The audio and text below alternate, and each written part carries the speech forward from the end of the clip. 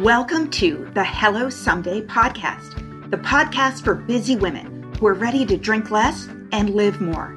I'm Casey McGuire Davidson, ex-red wine girl turned life coach, helping women create lives they love without alcohol. But it wasn't that long ago that I was anxious, overwhelmed, and drinking a bottle of wine a night to unwind. I thought that wine was the glue holding my life together, helping me cope with my kids, my stressful job, and my busy life. I didn't realize that my love affair with drinking was making me more anxious and less able to manage my responsibilities.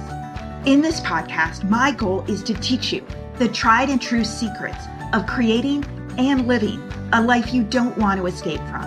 Each week, I'll bring you tools, lessons, and conversations to help you drink less and live more. I'll teach you how to navigate our drinking-obsessed culture without a buzz, how to sit with your emotions when you're lonely or angry, frustrated or overwhelmed, how to self-soothe without a drink, and how to turn the decision to stop drinking from your worst-case scenario to the best decision of your life. I am so glad you're here. Now let's get started.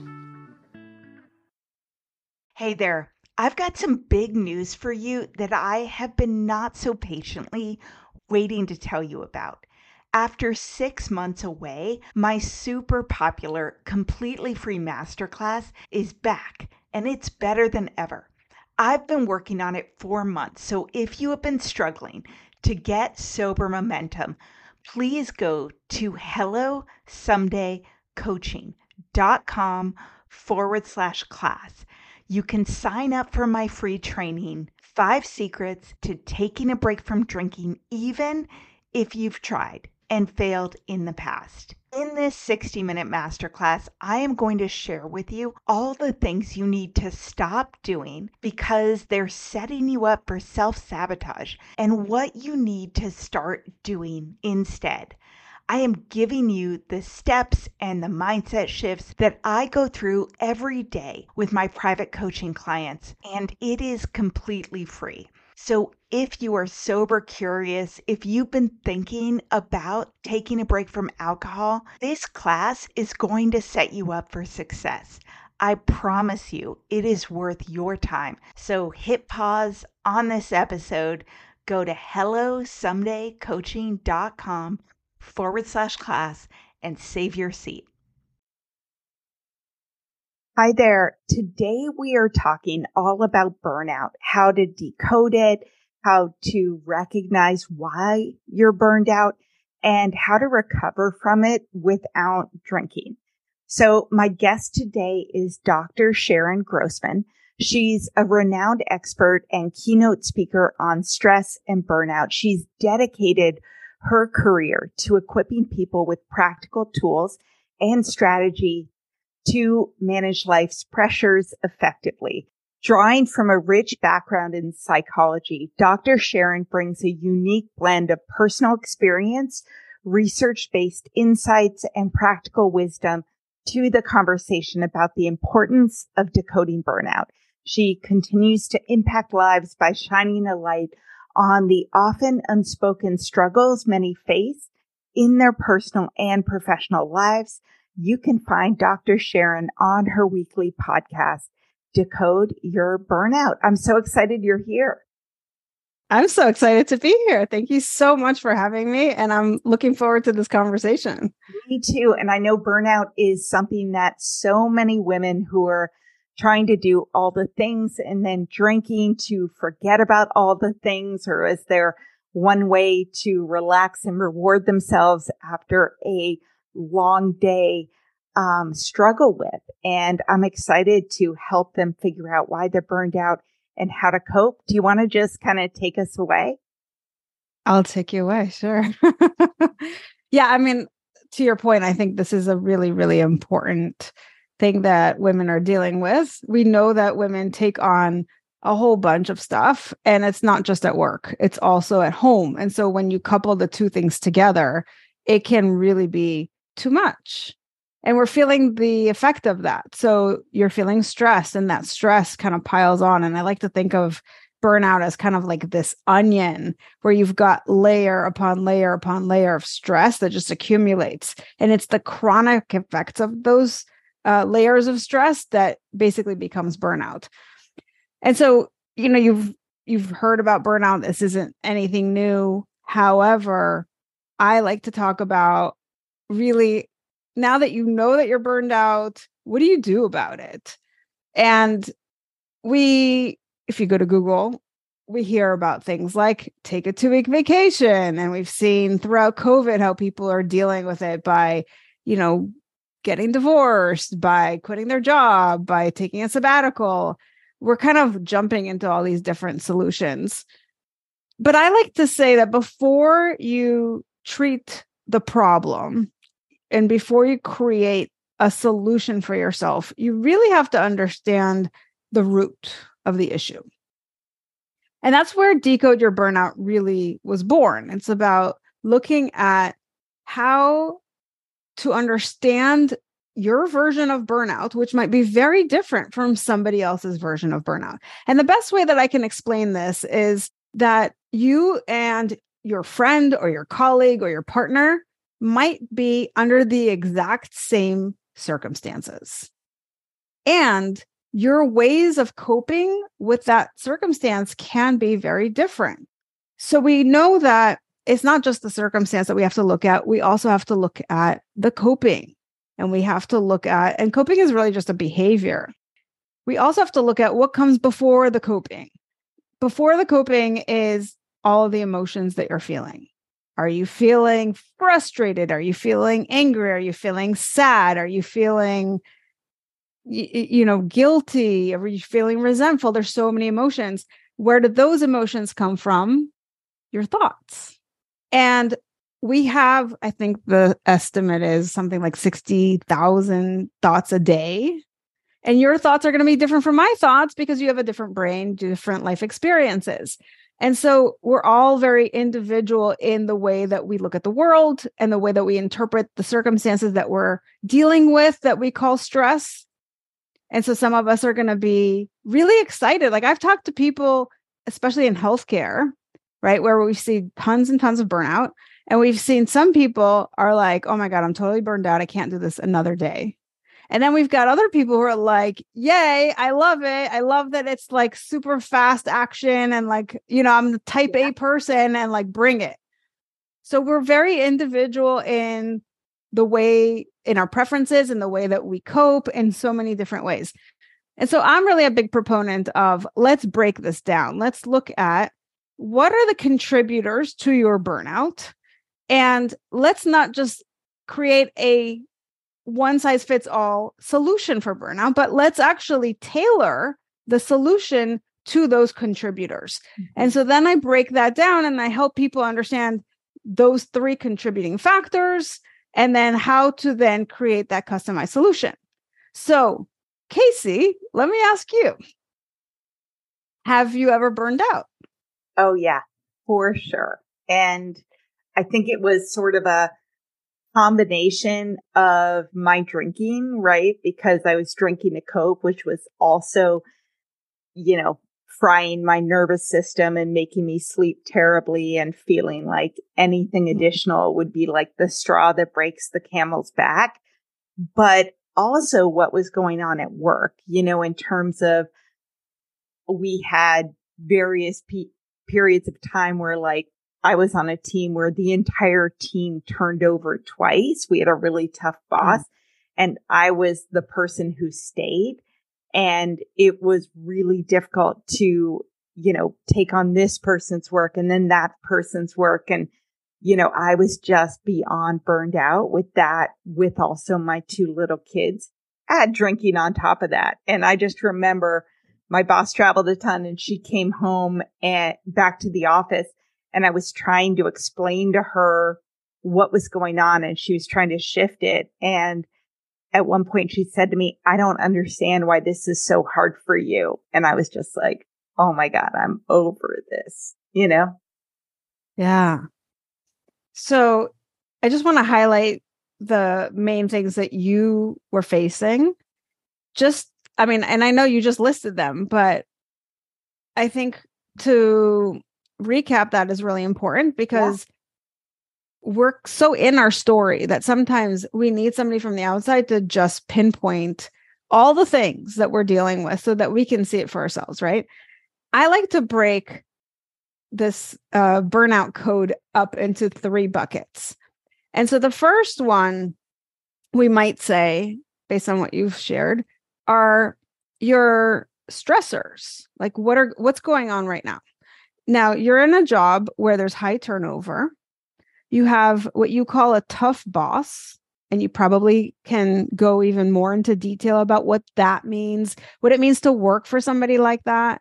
But we can also I'm already getting a flavor for the setting in which you're working, right? That people don't want to stick around. There's something going on there that maybe is a little toxic, right?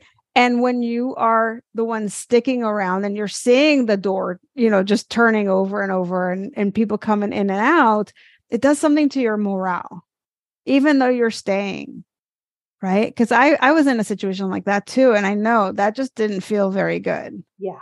It was like, I wish that this would work out. I wish that people would stick around. I want that sticky factor at work. I want people to love it here. And that's not what's happening. So all these things that are external to your control. Then because of the shortage, there's more demands on you. And stress, if we're going to look at the definition of what that is simply when the demands exceed your resources. So here you are able to do so much, right? You've got a limited capacity of what you can do as one person. And now you're expected to do the work of 2 or 3 people. Mm-hmm. All of a sudden, the demands are greater, but you're not given more. There's not more time in the day. You may not have access to an assistant or whatever it is that you need as a quote unquote resource, right? So that's stressful. So all of those things are just stressors at work. Then we've got stressors at home, right? You've got 2 little kids. So that's an additional thing. And we're talking to women here. So many of us are dealing with stuff like that at home. Or a lot of my clients now, because, we're approaching that like middle age mark. So many of my clients are now seeing that their parents are elderly and they're sickly and they have to take care of them or they have to figure things out for them. There's a lot of resentment around that. There's a lot of additional stress around that. And then we also are seeing a lot of those folks passing away, which is then bringing on a lot of regret and sadness and all kinds of other emotions. So we've got all of those things happening, right? And then on top of it, you've got a boss who has no empathy, who just doesn't get it, right? So here you are trying to do the work of more than one person. You're seeing everybody just like running for the hills. You're like, I'm going to stick it out. I'm going to do this, even though you've got all this other stress on your plate at home. And then this boss just he can't even give you the pat on the back that you deserve. Yes, exactly. That is a recipe for burnout, if nothing else, right? But we're not even done. Because that's just your kind of external stressors. We also have all of your underlying stuff that you kind of bring to the table from your upbringing, right? Which means like the way that you look at the world, all of your early life experiences that have shaped your beliefs. So you bring all that to the table, which then also means that you're going to interpret those situations that you're in a very certain way, which might be different from somebody else given a different background and upbringing, etc. Yeah. Right. Absolutely. And then you have on top of that, the thing that I like to talk about the most, which is your personality, right? Or I call it like your burnout profile. Okay. And that's where we look at what specifically from your personality do you do in your way of just being in the world and managing things and the expectations you put on yourself that contribute to your burnout. Mm-hmm. And that's really huge because while all of those other things we just mentioned are there, the boss that doesn't get it and the people that are flocking and the kids at home. Those things exist. And yet those are the things you have the least control over. The things that you have the most control over is your personality, your individual things that you kind of do, the way that you think about things that contribute even more to your stress. And these are the things that we recognize the least. Mm-hmm. And this is why I like to highlight them, right? These are the things that we often overlook. Mm-hmm. So before I go into the 3 burnout profiles, I just want to take a moment and just check in and see any questions about anything so far, anything that kind of popped up for you. Oh, it completely resonated with me because obviously, well, maybe not obviously, I've done a lot of therapy since I stopped drinking. But one of the things that I recognized is, growing up, I didn't have a lot of security from my parents or emotional security. They were gone. And then I went to boarding school and I felt like I had to be hyper, cautious and resilient because I had nowhere kind of to go. I had to get a job. I had to take care of myself. And then I went to work in digital marketing at startups. And there were so many layoffs and reorganizations. And, even if I wasn't being laid off, I was absorbing the work. And, I remember getting laid off when I had a 6-month-old son and I was the primary breadwinner and it was my insurance. And so I very much have this, at work, I had this scarcity mindset and anxiety, all these people are leaving, but if I don't hold it up, they're going to get rid of me too. And that all, I think, contributed to my feeling like I have no resources and yet I can't fail. Does that make sense? When you were saying it. When I was drinking, I used alcohol to calm my mind, to relieve anxiety, and to sleep well at the end of a busy day. I didn't know that alcohol actually spiked my stress hormone, increased anxiety, and as little as 1 glass of wine a night reduced my sleep quality by 24%. I was really excited to find Tanasi, a better way to find calm, rest, relief, and to reduce inflammation.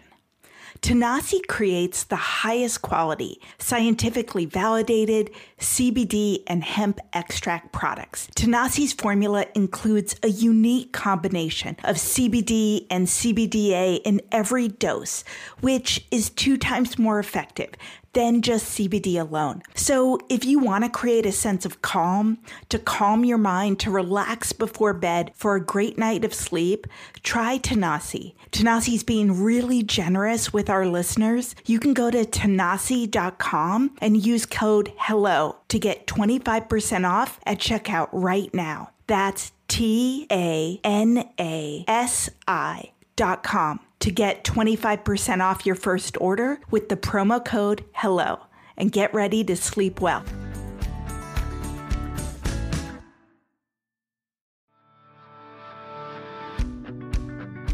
This episode is brought to you by BetterHelp.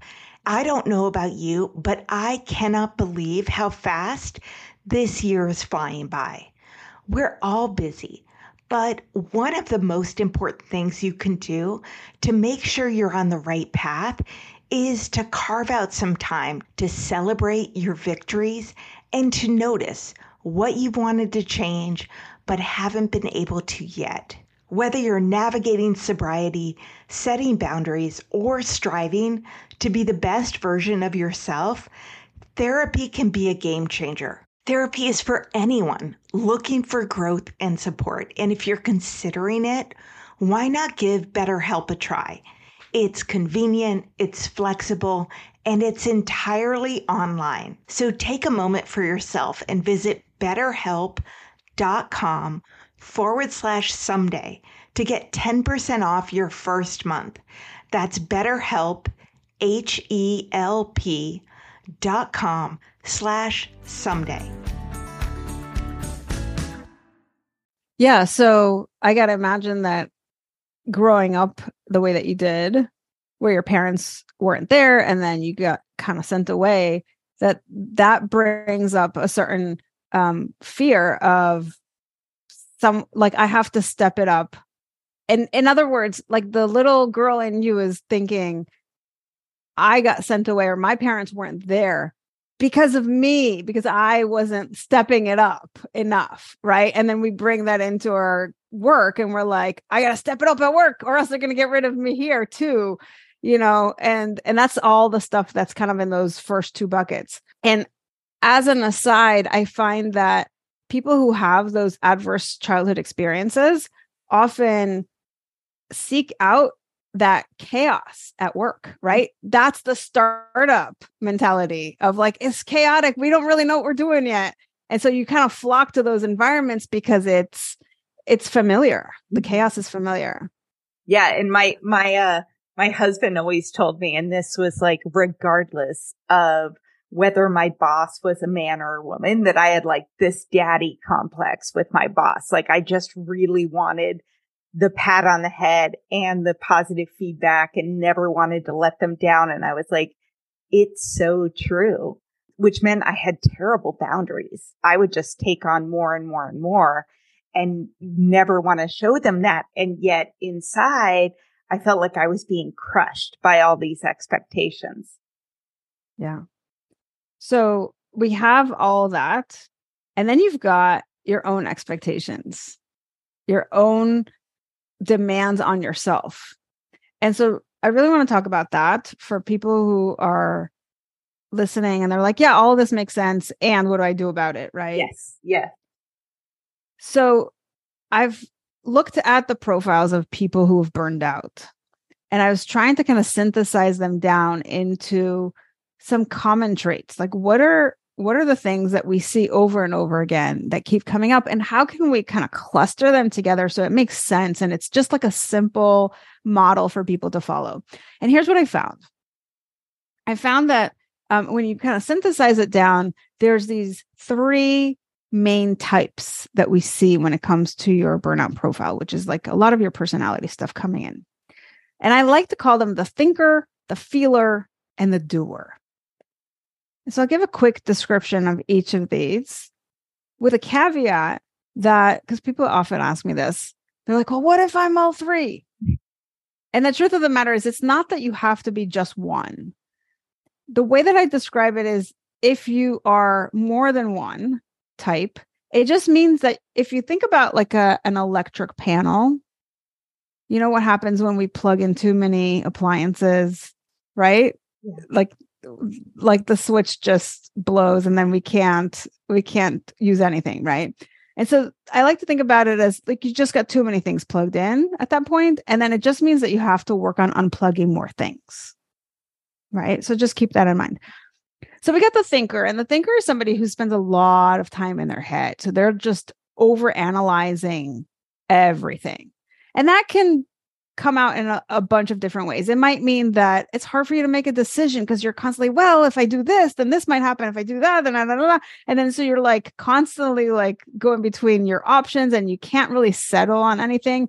That just takes a lot of time and energy out of your day that you can't afford to lose. Mm-hmm. That's one way it shows up. Another is just people who are very anxious and they spend their time really thinking about the future and everything that could go wrong, and they catastrophize, right? And a lot of it tends to be very irrational, and it doesn't get resolved like ever. So I had a client, as an example, who worked for like a Fortune 100 company, and he was incredibly successful, and he had been with the company for over a decade. So quite a long time, really high title. And you would think somebody like that would be very job secure. But as I said, a lot of this isn't rational. And so he would come to work literally every single day for 12, 13, 14 years. Every day. There wasn't a day that went by that he didn't worry that he was going to get fired. And it wasn't because he did a bad job, but he just had that innate belief.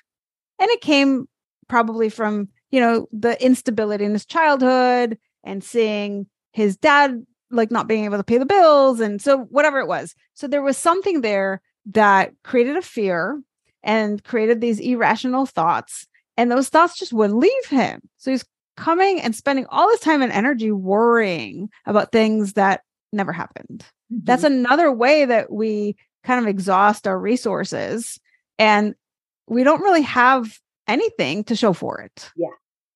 Yeah. And there's a lot of other examples, but like I think the most common ones when it comes to burnout for the thinker are things like perfectionism and imposter syndrome. And sometimes they go hand in hand.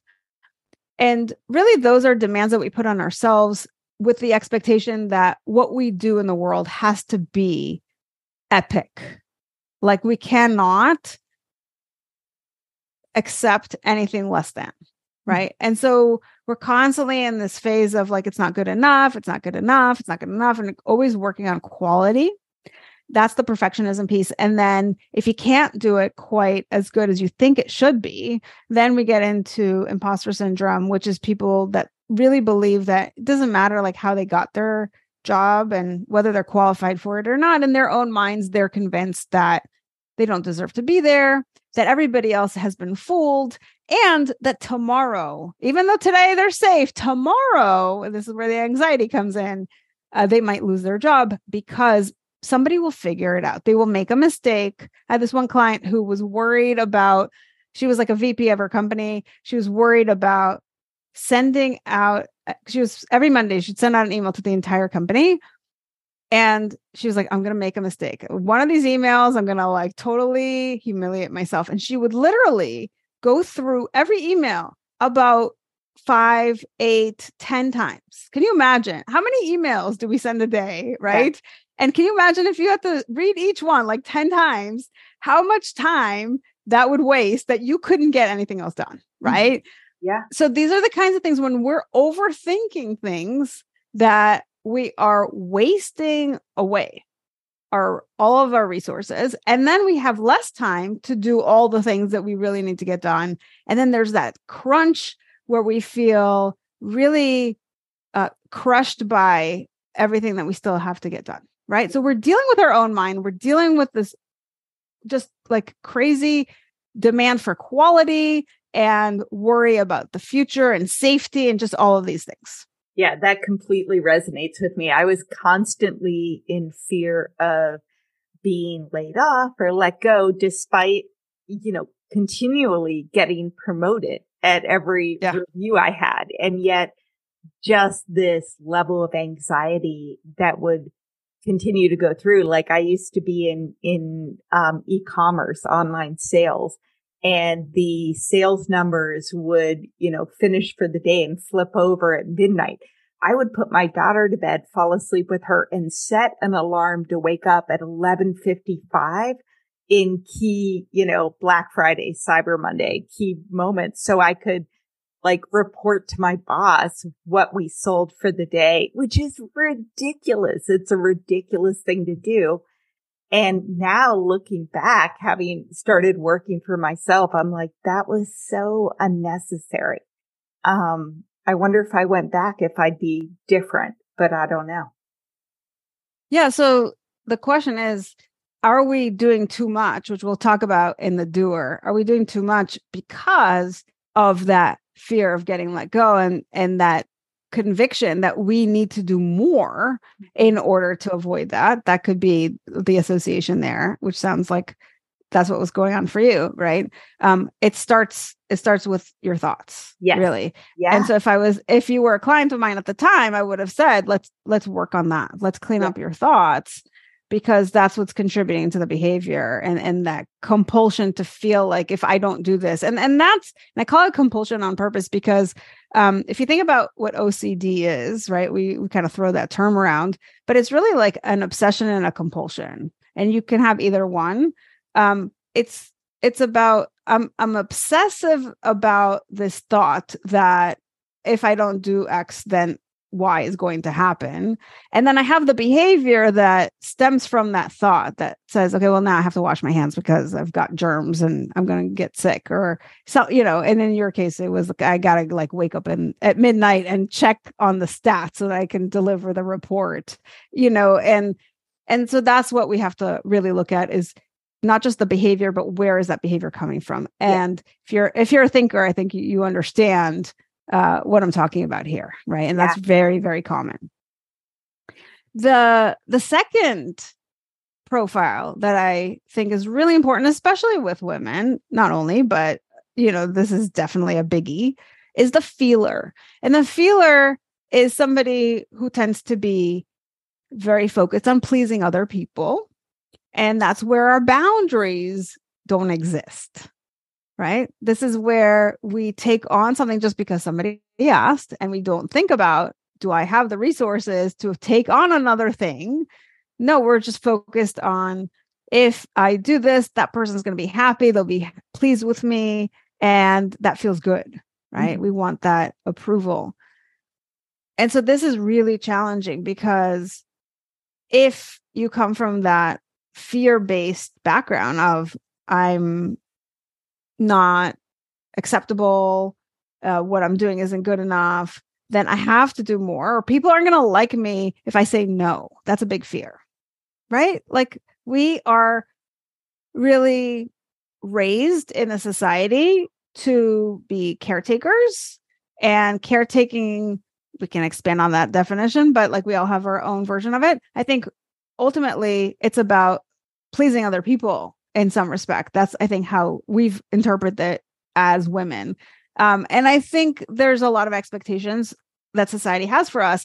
And it's our job, now that we're talking about this, to then rethink how we want to be in the world. And what does it mean with regards to the societal expectations? How do we actually target that? How do we do it in a way that's successful, which means that we don't walk around feeling guilty and other people are able to hear what we have to say, which is those boundaries, right? And I think that can be really challenging, because we don't spend a lot of time getting trained on how to do this, right? So people are like, yeah, you should just have some boundaries. And you're like, yeah, what does that even look like? What does it sound like? Mm-hmm. Right? Who's actually had that modeled for them? Not too many, right? So it's like internal boundaries with yourself, Yeah. External boundaries with telling people what you're able to do, but then also that guilt and that holding on to that and that worry. Exactly. And I'm glad you said that, because if it's true that the guilt is stemming from a thought that we have, then again, it comes back to cleaning up your thinking around that situation. So what are you telling yourself about the fact that somebody asked you to do something and you're not going to take it on, right? Are you telling yourself, well, I should say yes. Mm-hmm. If I don't say yes, then something horrible is going to happen. If you're telling yourself those kinds of stories, you are going to feel guilty. Right. So in other words, the guilt doesn't come from the person asking you to do the thing. It comes from your story about what it means that you're going to say no. Yeah. And on the flip side of that, and here's why it's kind of a lose-lose.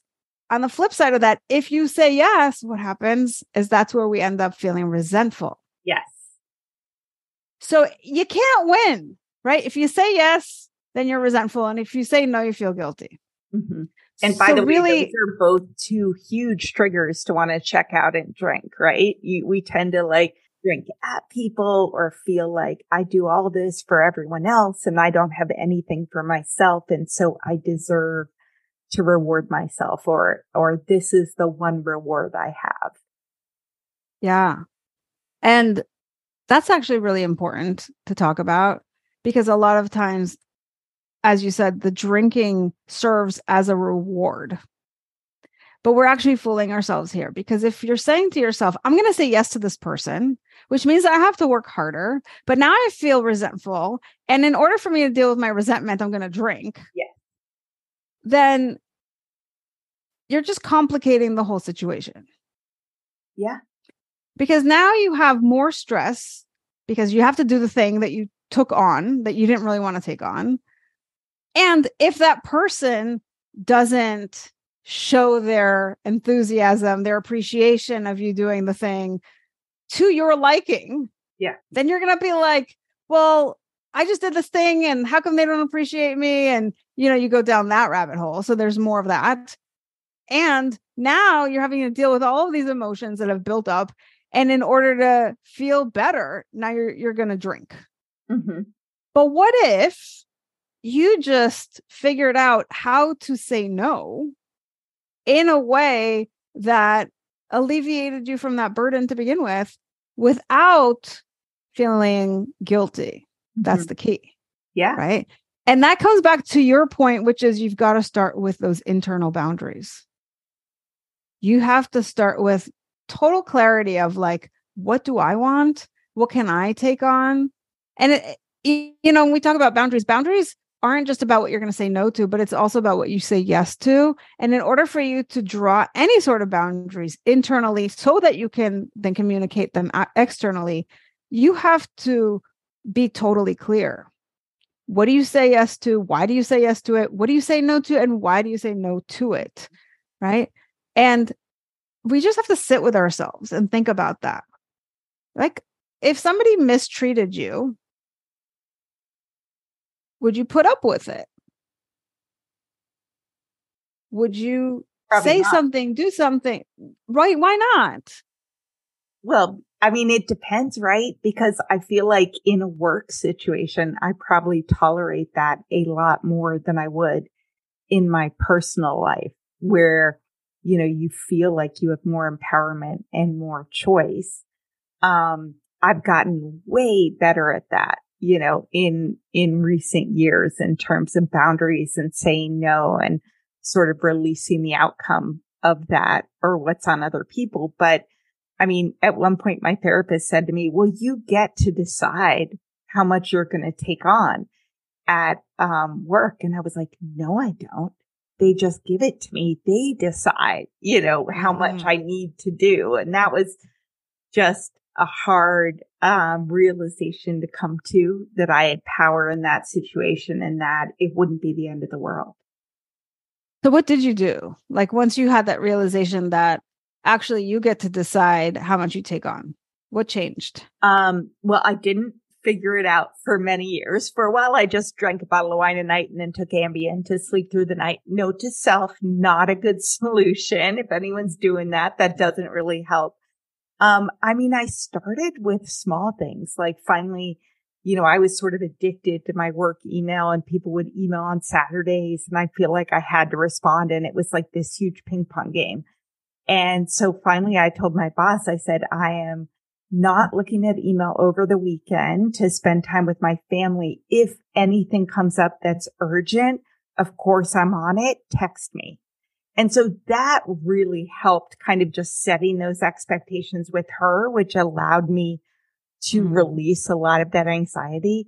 Some of it was just figuring out how to say no in a kind way to, everybody asks more of you, colleagues or whoever, and just being like, actually, I've got a really full plate. I'm not the right person to help you out with this, but I know it's going to be awesome and you're going to find someone who can help, and just kind of see. The other thing I do is when people ask me to do things, including like at my son's school, where they're like, we need someone to do XYZ. I'm like, I've got to check my workload right now. Will you email me so that I can kind of understand what's included? 90% of the time they won't email and they'll find someone else. Oh my gosh. Can we talk about perimenopause, menopause, and postmenopause for a minute? I am 48, so if you're going through it, I'm right there with you. Hot flashes and night sweats, racing thoughts, the low moods, the poor sleep, it is not cool. And that's why I was really excited to find a supplement called Hormone Harmony by Happy Mammoth. It contains science-backed herbal extracts called adaptogens. They help the body adapt to any stressors like those super fun hormonal changes. It helps reduce menopause symptoms head on. And if you're interested in trying it, you can use the code HELLO for 15% off your first order. Women cannot stop raving about it on social media, but the biggest benefit is the simplest, feeling like yourself again. So if you're going through this like I'm going through this, for a limited time, you can get 15% off your first order at happymammoth.com with promo code HELLO. That's happy, MAMMOTH.com. And use promo code HELLO for 15% off your first order. Oh my God, those are just such good tips. And so what I want to highlight from what you've said is you started out by saying it's about setting expectations, right? And again, I think we have to be really clear on what we want and what we don't want, what we can take on and what we can't take on before we can set those expectations. So sitting down with yourself first and saying, like, what do I have on my plate? What can I take on? What don't I want to take on, even if I could take it on? Because that's a whole other thing that leads to resentment, right? It's like, yeah, I have the time, but I really don't want to work on this project. Yeah. That's another thing, right? So it's not just about, I don't have time for it, but like, maybe it's just not a fit. And that's actually important. I want to highlight this because fit is something that if you're working and you're doing things that don't fit you, that in and of itself can lead to burnout. Right? So that's something important to really think about. What are you doing? What of those things actually are fitting to you? And what are people asking you to take on? Of those things, which one would be a fit if you had the time? And you can say, right now, as you said, my plate is full, but as of next week, I'm going to have some time on Monday, and I would love to work on this project then, if that's still relevant in terms of timing or whatever, right? So in other words, it doesn't have to be like a firm yes or a firm no. It can be later. Yeah. Right. Like, and here's specifically when, but the problem is a lot of times we're not organized in terms of our schedules enough to know what time we have. Yeah. So that's a whole other thing, a whole other conversation about like calendaring and really time management and understanding everything that you have to do. I was just going to say is that what helped me is when people emailed me, I always felt like it was a fire drill. Like, oh, they want this. I have to jump on it and get it back to them right away. And it would just be one more thing. And I started emailing them back and being like, yeah, absolutely happy to get to this. What's your timeline for when? Yes. I was just going to say, perfect. Yeah, just knowing, because sometimes they'll be like end of next week. And I would have thrown off my entire day to try to get it done before I picked up my kids from daycare. Mm-hmm. Yeah. These are great tips. So what's your timeline on this? Right? What are your expectations? If I was going to say yes to this, how soon do you need this? And then I can see if I've got time to get it done by then. And if not, then I'm not your person. Right? So just having the ability to say that without feeling guilty. And if you are feeling guilty, then I would say you want to look at what are you telling yourself you should be doing that you're not. Right? I should say yes to every request. Is that something that you tell yourself? Because sometimes when we say these things out loud to ourselves, we're like, that's ridiculous. Why am I saying this? Right? That doesn't make any sense. So just actually putting it down on paper or verbalizing it can help you bring it up to the surface and see what's driving those emotions, which then, if we're not thinking about it, we're not really conscious of them, can lead us to these automatic behaviors of either like quickly saying yes to everything and then paying the price for it. And, you gave a really great example of, so I said yes, right? I took on too much. And then I was feeling all these emotions, like I was feeling stressed and I was feeling frustrated and resentful and all this stuff. And then I had to drink so that I feel better. But then my drinking got in the way of my sleep. So then I had to take an Ambien right? And so it's like, notice when we have the wrong solution, how that creates additional problems that we need to then find solutions for. Or another version of that is, and then I gained so much weight from drinking that then I had to go on a diet. And then now you're dealing with all this other stuff, right?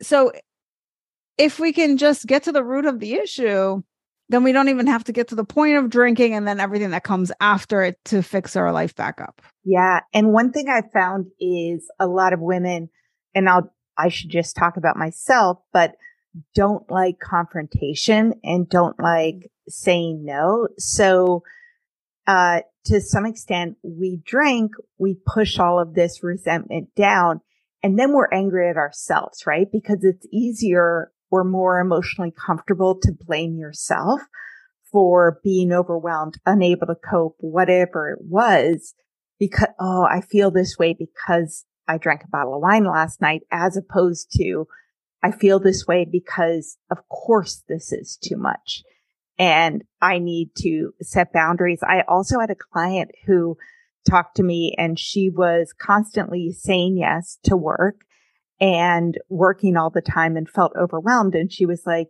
after we dug into stuff, she's like, actually, I think I stopped drinking because then I couldn't work. If, like then I wouldn't send emails to clients and I wouldn't do anything. So it's crazy that we're almost like sometimes physically incapacitating ourselves rather than making the decision that we're just turning off the computer. And if it doesn't get done today, it doesn't get done. Yeah. So that's an extreme example of like where you really can't do anything. I had a friend who recently said that she was going to go sober. Mm-hmm. And what she found was, she's like, when you go to yoga class in the morning and you're not hungover, it's such a totally different experience. And I was like, what do you know? Oh, completely. Or like when you don't drink, you literally are less stressed because drinking spikes your cortisol, the stress hormone. So there's so many knock-on effects, but the desire to just take it on and then feel resentful or overwhelmed and want to check out, that's real. So I think that figuring out the work that you do, why you're burned out and your thoughts and what you can do to deal with that as sort of exercising a muscle so that you don't get to the point where you're just like, I can't take this. I want to check out. Right. So you're saying not only are you resentful of your situation, but you're resentful of yourself for the decisions that you've made about saying yes or drinking or whatever it was that came after.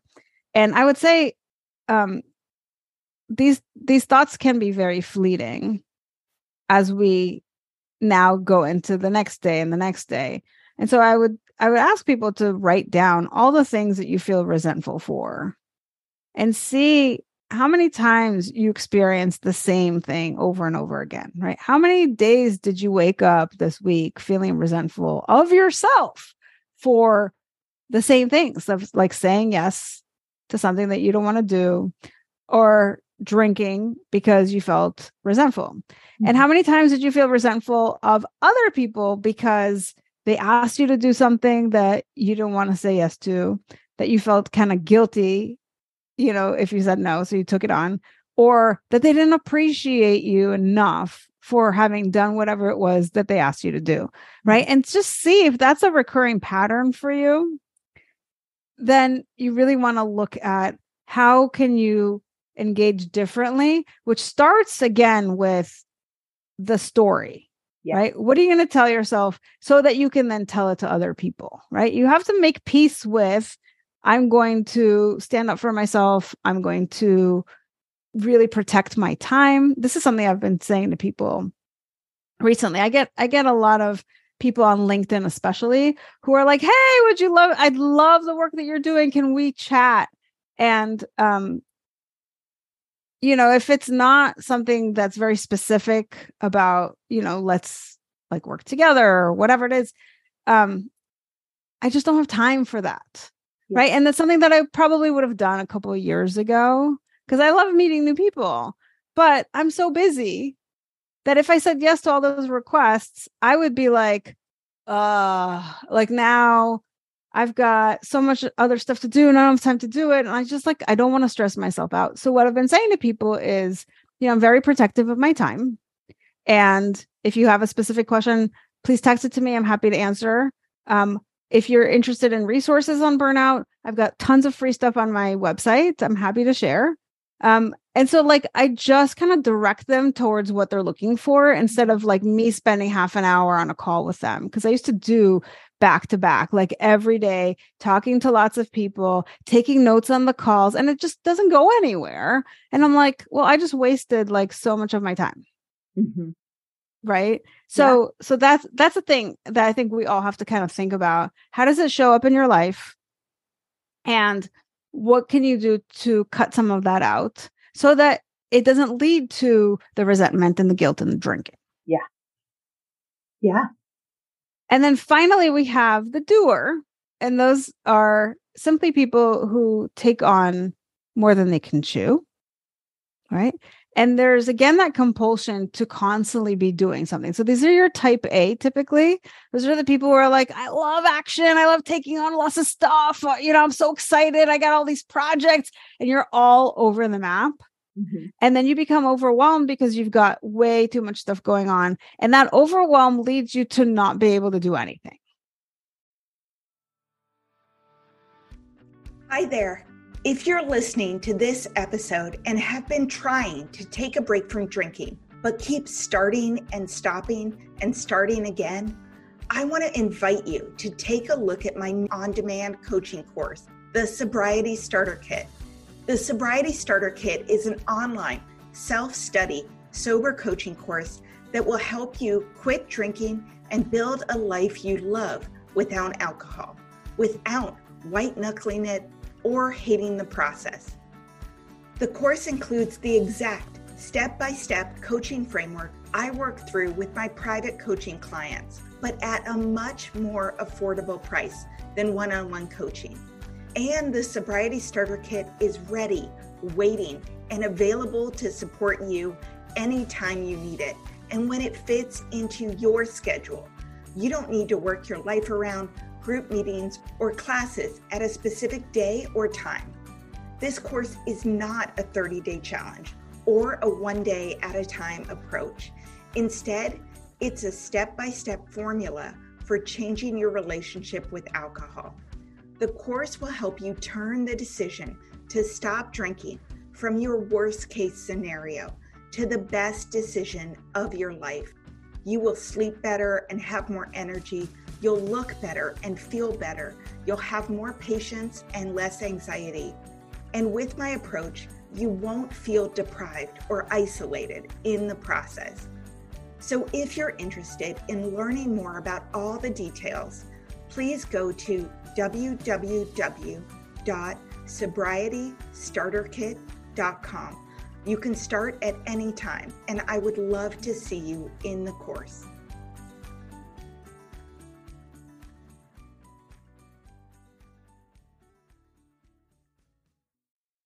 Right? Or to feel like it's a burden and it's stressful, and then you're burned out, and then your performance really declines, and then you really can't do anything. And then if you're, and the thing about the doers that I like to say is that their identity is very much wrapped up in the doing.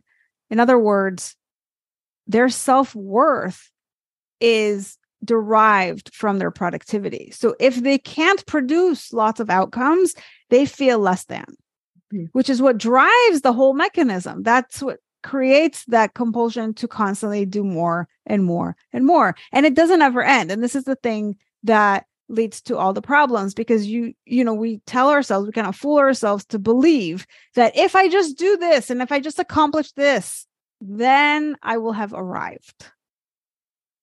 And this is what we call the arrival fallacy, because you never arrive, because you're always on to the next thing, right? This thing falls, you finish it, you accomplish it.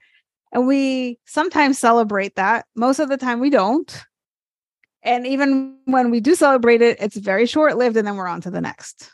Yeah. Right? So it doesn't actually ever end. As we like to say, your to-do list doesn't ever die. We're always adding more things. There's always more to do. But we have to look at your relationship with yourself. If you are telling yourself that you aren't enough, that you have to prove something through your work, then this is a recipe for burnout. So how do you do that? Obviously, you look at your thoughts, which are driving your behaviors. What fears do you have that is driving you to take on too much, whether it's mentally or actually doing too much that's leading to overwhelm? And once you've sort of looked at that, then what? Is it all about boundaries? No, there's a lot of different things. I like to look at what skills I can teach people because those skills are transferable. It's not like, oh, I can only use it in this context. No, like these are life skills. Mm-hmm. And when it comes to the thinker, I would say the main skill there is emotional intelligence, understanding how there's a connection between your thoughts and your feelings. We often really miss this one step. We think that all of these circumstances in our life lead us to feel a certain way, which is why we'll say things like, you make me so angry, right? And it's like, somebody can't make you angry.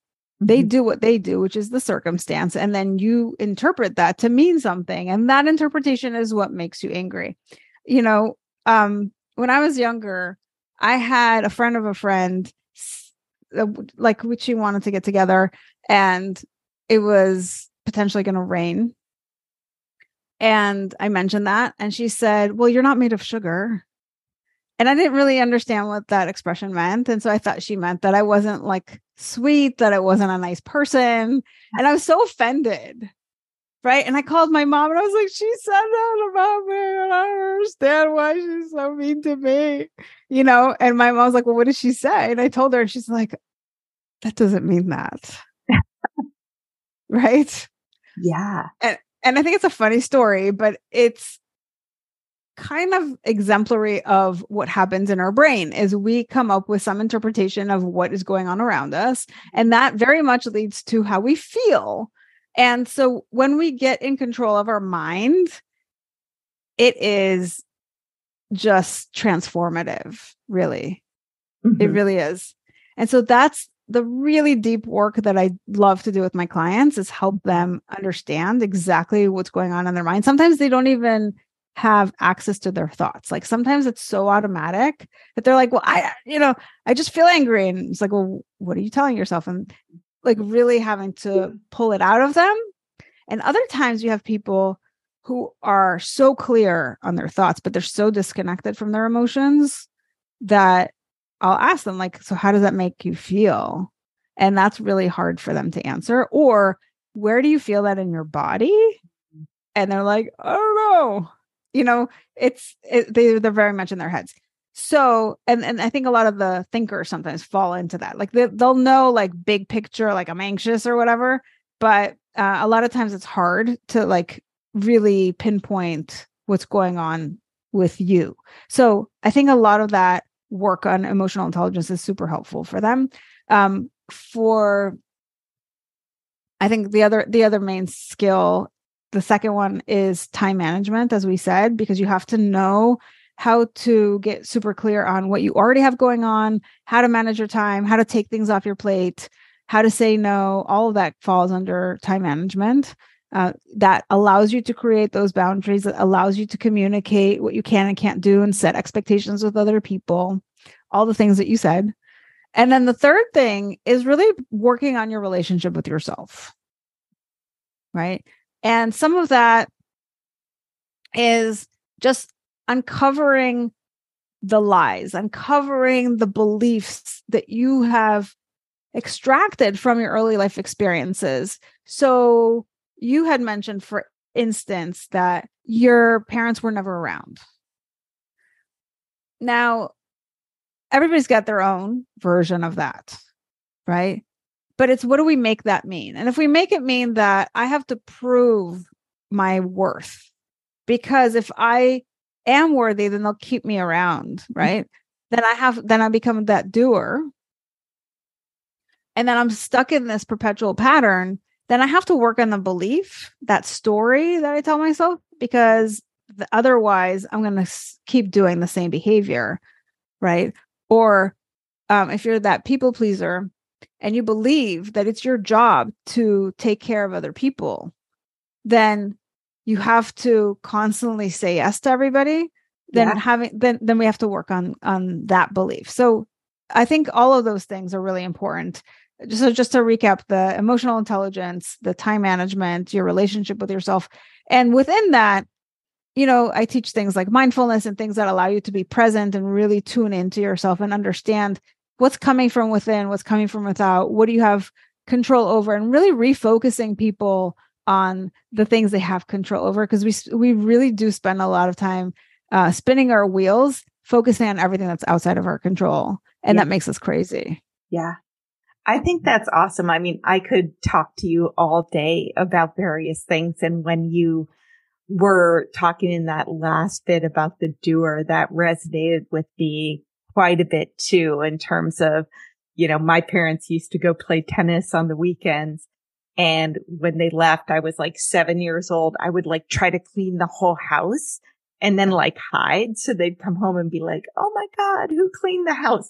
Which is insane. I have a 9-year-old daughter and it would never occur to her to do that. And also I remember I did a podcast on the Enneagram and the guy was, taking me through my, what I was. And he asked me this question of like, how do you earn love? And I launched into like a 20-minute description of all the ways I earn love. And he was like, okay, you're an Enneagram 3, the achiever, because I will ask 80% of people that question and they'll be stumped. They'll be like, well, I don't earn love. And I was like, I could never imagine being stumped by that question. So I did want to ask you last, how do you know if you're burned out? Can you give me the symptoms of like how people might be able to be like, okay, this is burnout versus something else? Yeah. So, if you look up burnout, like on the Googles, there's 3 main things that they talk about. And that's emotional exhaustion, it's cynicism, and it's a reduction in your productivity or your, effectiveness at work. And I like to expand on that and say, we all know what stress feels like, right? When we feel, oh, I'm so stressed. I've had such a long day and I have so much going on. But when you have chronic stress, not just acute stress, we feel the difference. And it's usually when you go away and you've got that long weekend, you've got that 4-day weekend, and you're just starting to get back to yourself, but then you have to go back to work. And so you don't really have a chance to really reset. But most of the time you just have a 2-day weekend and it's just never enough, right? That's the exhaustion. Because it's not just physical, it's really emotional, it's mental. It's like you're so fried, you can't even think straight. You've got that brain fog. Yeah. And I like to say that there is a stress burnout continuum. So you can fall anywhere on that continuum. When you are in the earlier stages, that's where I think you're starting to notice that things are turning on you, that you're tired more than usual, that you can't really focus at work, that you're maybe losing some of your motivation and drive, even though you're that super driven person normally, and you're like, I don't even recognize myself, right? You start to notice these things changing, or sometimes other people notice things about you and they'll say like, are you okay? And you're like, yeah, why? Right? So a lot of times we don't even notice it, especially in the early stages. When we get to the deeper stages of burnout, you really know it, because now you're probably drinking a lot more than you were before. You're probably sleeping a lot less than you were before. Your relationships are just all over the place, especially the one with yourself. You're probably not taking care of yourself. If you're the person that was exercising, maybe you're not exercising, or maybe you're trying to cope with all the other things. So now you're like thinking, maybe I put all my eggs in that exercise bucket, and you're trying to overdo it over here, and it's not really making a dent, and you're like super frustrated. So it can really show up in a lot of different ways. But I would invite everybody to think about, because I think most people have had a burnout experience, whether it's at work or at home, right? And I specifically say that because I never really burned out at work, but I can tell you what it feels like to burn out at home, between like my husband and the kids, and everybody's driving me crazy. And I'm yes, I have to like run my business and do all that stuff, but then I got all these other things going on, and I've got a teenager at home, and we're dealing with a lot of attitude. People who have got teens know what I'm talking about. So yeah, I kind of am like burned out on a lot of that stuff. So you just don't want to, like, sometimes I have these fantasies of running away, right? Like, I don't want to do this anymore. Like, what would happen if I just like disappeared, right? I think those are some signs that there's some serious problems going on. Yeah. Yeah. That's how you know. And if you're curious, you want to find out more, I really, really spell it out in my book. So people can really get a sense of the symptoms and how to like ask yourself different questions. I've got a lot of kind of like workbook kind of exercises in there. I think that would be a really great resource for people to really get a deeper sense. But I say that also with the caveat that I wouldn't recommend my book to somebody who's severely burned out, because I feel like when you're in the lighter versions of burnout, you can kind of coach yourself through it. And I think that the more burned out you are, the further along that spectrum you are, the more you need like a therapist or a coach or somebody to work with you, because you're just not going to be able to find the resources to take care of yourself. Like, it's just, you're that far gone. What's the name of your book so everybody can find it? Yeah, it's called The 7E Solution to Burnout. And I think right now we've taken it off of Amazon because we're talking to some publishers about it, but you can find it on my website. So if you go to drsharongrossman.com, there's a link in there that you can find out more information. And I got lots of other free resources on burnout as well on the website. Awesome. I'll put that in the show notes for sure, but drsharongrossman.com. Yeah. And what about your podcast? So my podcast is, as we said, called Decode Your Burnout, and it focuses on two kinds of guests. I've got the people that come on and just talk about their burnout story. And that's kind of how we started the podcast. And I was decoding it kind of in a similar way to what we were having this conversation in the beginning today, right? Where I was really highlighting for people after they share their story about what fits into which bucket for them so that they can come up with their own burnout code and understand like now what I need to focus on in order to create that customized solution. The other guest that I have is because I wanted my listeners to, well, the first guest I had was because I wanted my listeners to say, I have that version of burnout, right? Burnout shows up so differently, but I really resonate with that guest's version of it. And then that person shared 3 tips on what helped them. And so if you can find a version of burnout that's very similar to the story that you're experiencing right now, then the tips that person shares might be really helpful for you with your version. Mm-hmm. The other type of guest I have is somebody who is an expert in their field. And it can be a whole bunch of different things, because I really also wanted my listeners to have an opportunity to grow and to learn about what it really takes to be successful in the world without burning out. And so those folks come on and they'll often have a burnout story, but really the focus there is on their area of expertise. And they're there to debunk 3 myths about what it means to be successful in their specific field. And then we're trying to use those as tips for all of us, regardless of what field we're in, so that we can figure out what success looks like without killing ourselves in the process, right? We sometimes are like, yeah, you have a lot of high achieving women listening to this podcast. If they're burned out because they are trying to reach success, but they're not going about it in a sustainable way, I want other experts to be able to share like what their wisdom is from having done it in their respective field. So those are the two kinds of guests that we have on the show. I love that. I think that's so interesting. And where else can people find you? Is your website the best place? Or are you on social media? I am on social, mostly on LinkedIn, but really the best place is on my website because we update there. I actually, for people who want those weekly updates, I do have a newsletter that comes out every Friday. It's called the Burnout Digest. And in it, I highlight the blog article of the week, which is always about some version of burnout. I've got a link to that week's podcast episode. And I always include some additional materials like a TEDx video that I think people should watch because I'm a huge TED fan. So, if people are interested in constantly being in the know about everything that's new and happening with respect to burnout and everything around it, I highly recommend signing up for the newsletter, and every Friday, you'll get an email in your inbox first thing in the morning. That's perfect. Thank you so much. I know that the women listening to this are going to take so much away from this and, now have more information about how to dive into their thoughts and how that's influencing them.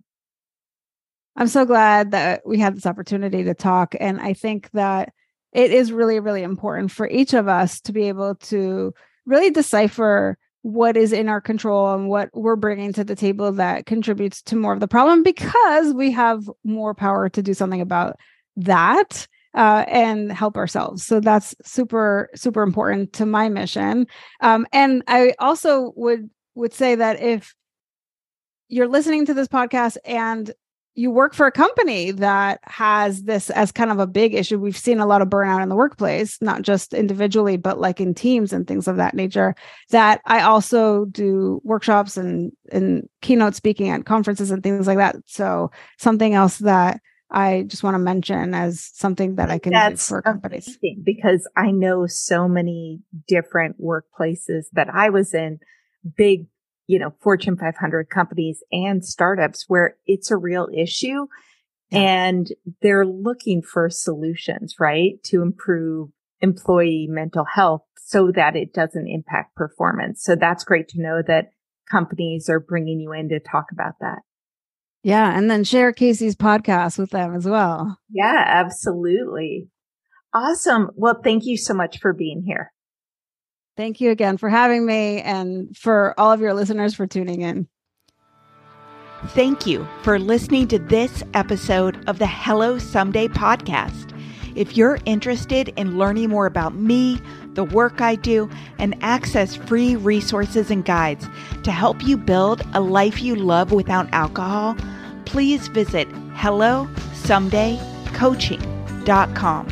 And I would be so grateful if you would take a few minutes to rate and review this podcast so that more women can find it and join the conversation about drinking less and living more. I'm Madeline, and I'm the host of the Happiest Sober podcast. I got sober in my 20s after a decade of gray area drinking, and the greatest plot twist of all time was realizing that alcohol, the thing that I thought made my life the most happy and fun and exciting, was actually the exact thing preventing me from living my happiest and best life. My mom is 40 years sober, and she joins me on my podcast very often. I like to call her my part-time co-host, and I also bring you solo episodes where I share my top tips, tricks, and mindset shifts in sobriety, and lots of how-tos for navigating all the things sober, from weddings to parties to holidays to bachelorette parties to trips. I'm also joined by so many guests who come on and share their sober stories, and they're all so inspiring.